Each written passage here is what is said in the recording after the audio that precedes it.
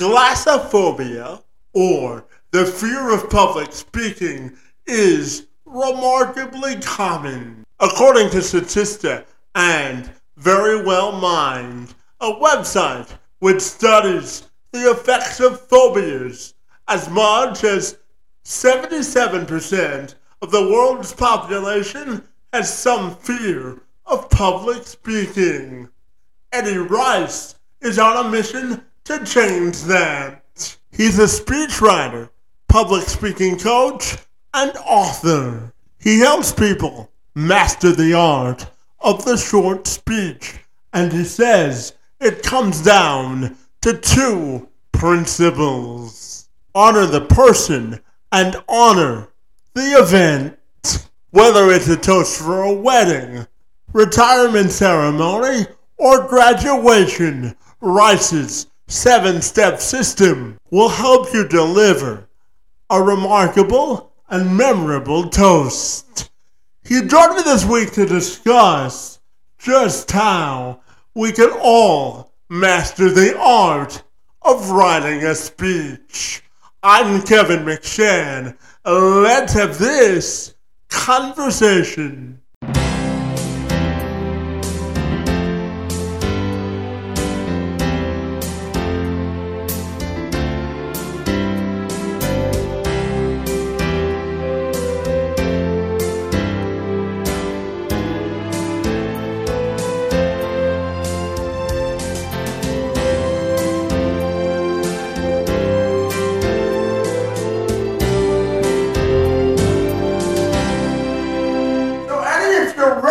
Take a moment to welcome you to the program, and I'm super excited to be with you this morning to talk all about writing great speeches. Great to see you this morning, and thank you so very much for being here.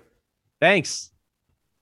Yeah, so Eddie, my first question this morning for you has to do with what are the principles of writing a great speech? I know you have two fundamental principles that are honor the person and honor the event. So I'm wondering if you can tell me about it, Johnny. Of course. So it's really when, people get confused at times. They think a toast is supposed to be a roast, and that's not necessarily true. And what I tell people to do is instead honor the person, honor the event, which means telling great stories about the person that you are toasting at that event. And then also you want to talk about the importance of the event. You want to talk about its meaning, its significance, and you want to address that as well. So imagine if you have a wedding toast, you don't want to talk just about the two people that are getting married. You also want to talk about the significance of marriage and what it means overall to the two people getting married. Yeah, absolutely. And you tell people that you love talking about speeches that are narrative-driven speeches, as you had just mentioned, balancing emotion and thought leadership. So I'm wondering if you can tell me more. Sure. I think too often we give speeches that are just chock full of information. And that's, the person who gets up there with their PowerPoint and they read from bullet point to bullet point to bullet point. And that just never goes over well. Instead, what I tell people to do is you need to put stories into your speech, emotional stories that the audience can grab onto. And if you're able to do that, then you're going to have a much stronger message that gets out to your audience rather than just a bunch of information. And you tell me, I'm fascinated to ask you, because I write a couple of speeches myself, your perspective on how long speeches and toasts should be. I'm curious. Sure. So toasts and ceremonial speeches, I really keep them to 3 to 5 minutes at max. Sometimes they can go over till 7 minutes and maybe 10 at the most, but you want to be up and down very quickly and you don't want to bore your audience. So if you keep it in the shorter range, you're not going to drone on for a long period of time and you won't lose your audience's attention. But if you can take that time to craft a speech where every word counts for just 3 to 5 minutes, you're going to have an impactful speech that's going to leave the audience breathless. Yeah, and Eddie, I know your most recent book is called Toast, Short Speeches and Big Impact. So I'm wondering if you can tell me all about the book and what it's all about. Of course, I think it's just right there in the title. It's about how we give toasts at weddings, retirements, anniversaries, birthdays. And it's part of my 7-step method to create a speech where you start out with brainstorming. Then you figure out what you want to be your structure. Then you write the draft and then you revise it. And then from there, it's rehearse, rehearse, rehearse. And if you can get those steps down, and my book lays them out in chronological order, what you need to do at each step of the way, you're going to have a great speech. And not only that, the book contains 10 example speeches that you can read for yourself, and you can even mimic their structure and the inspiration from those speeches for your own. And I'm curious, why and how did you come up with the 7 principles or 7 steps that you use to tell people to structure speeches? How did the 7 steps come about? Yeah, I came up with them as a result of the work that I did with clients. So I actually am a speechwriter who helps people put together speeches. So a lot of people would come to me for, your company keynotes and stuff like that and TEDx speeches, but they'd also come to me for wedding toasts and retirement speeches. And I took that method and put it into the book, and I distilled it down into those 7 steps. In terms of the 7 steps, I'm just curious if you can dive into exactly what they are and how important they are. Sure. So I think the first step is brainstorming, which is the most important step. It's when you take all of your ideas and get them down onto paper. Now, what I do to help people out is I have a set of brainstorming questions to help people craft their speech. So if it's a wedding, it's how do you know the person that's up there? What are your most memorable stories of that person? What were the times they were truly there for you in life? Questions like that.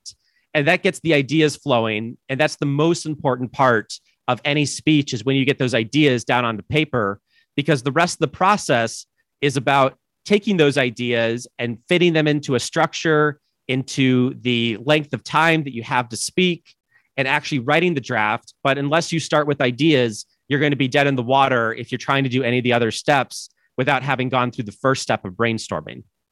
And tell me, what a sort of characteristics make a great idea for a speech? I'm curious.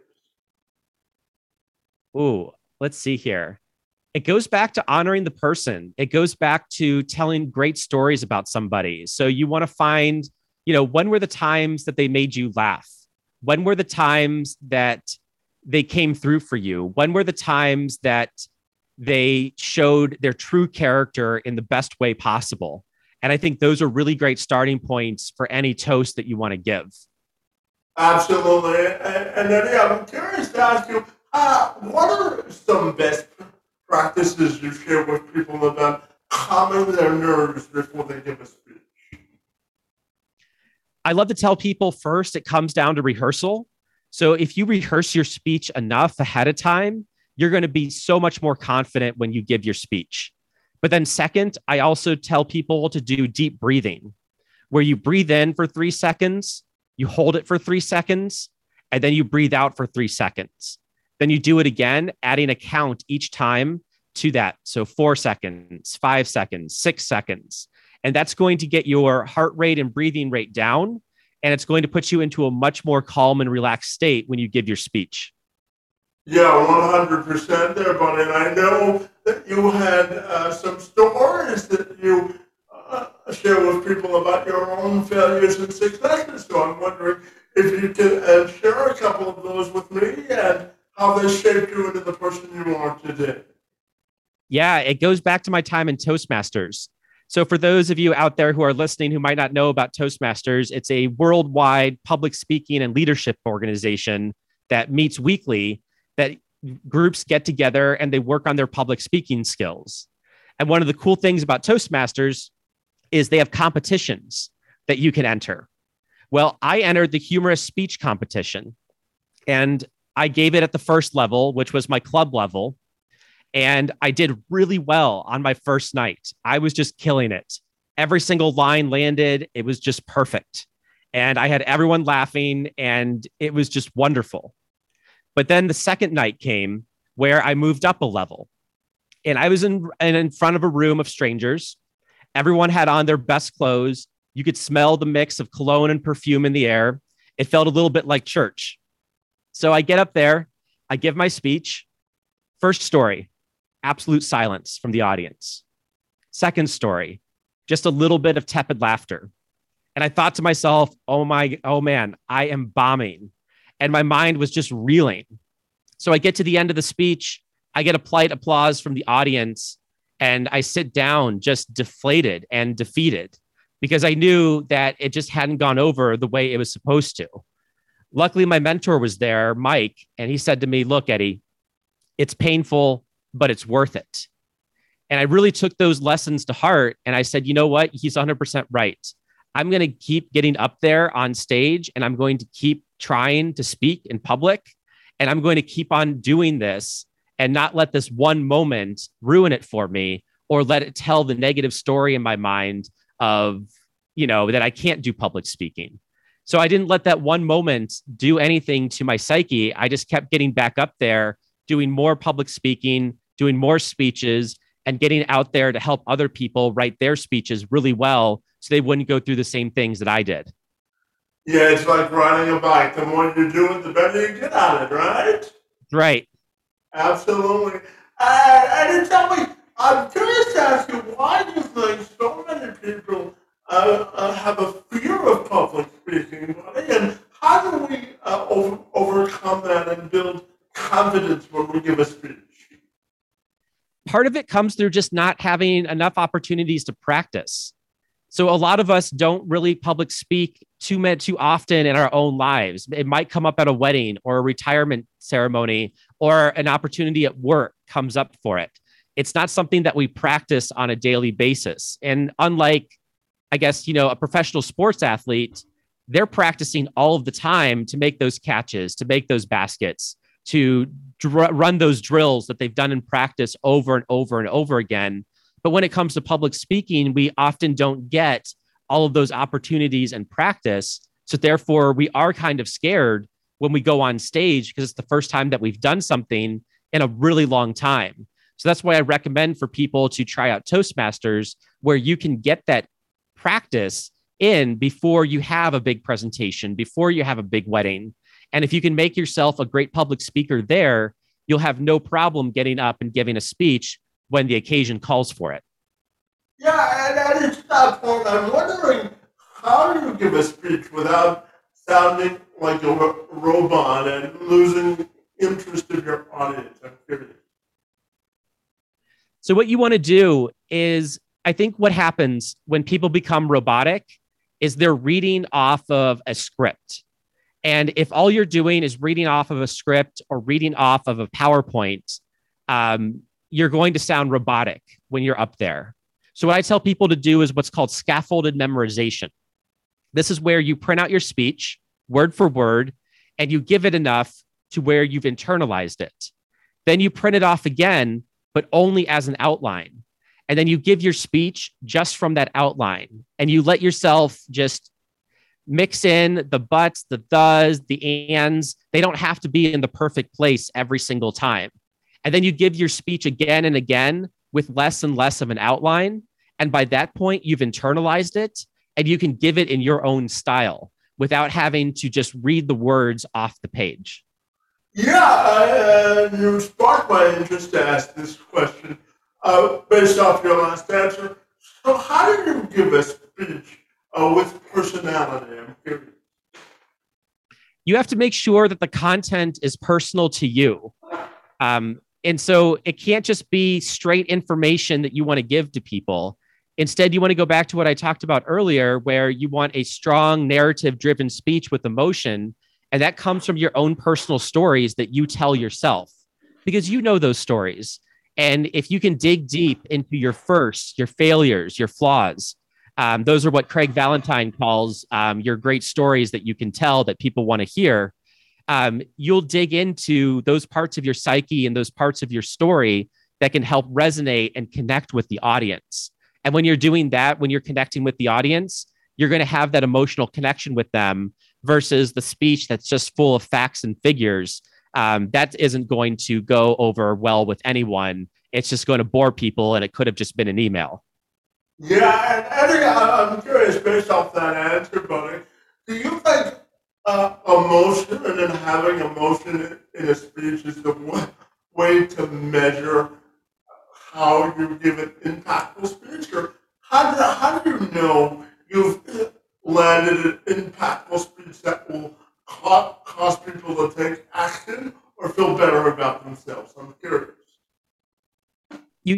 I think you hear it in the applause level. There's that kind of like, okay, he did a pretty good job applause level. And then there's the like really loud applause that you can get after a speech. And that I think is really important to listen to. But then, of course, you want to hear what the audience says after your speech. Are they coming up to you? Are they telling you, hey, your speech changed my life? I loved it. You look for that audience reaction.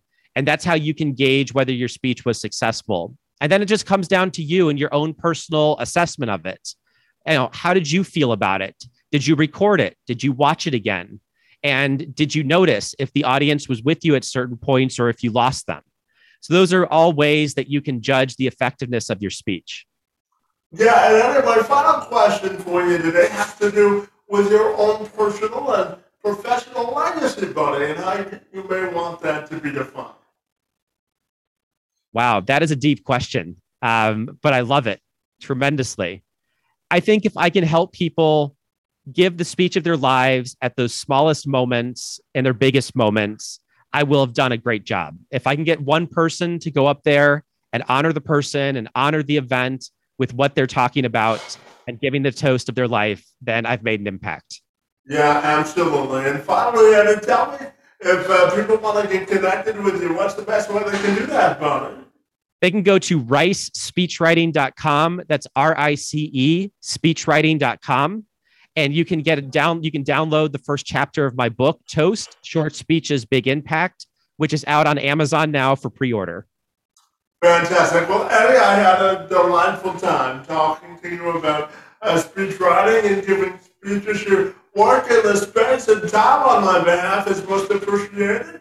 And I want to thank you for being here this morning, buddy. Kevin, thank you so much for having me on. It was a pleasure.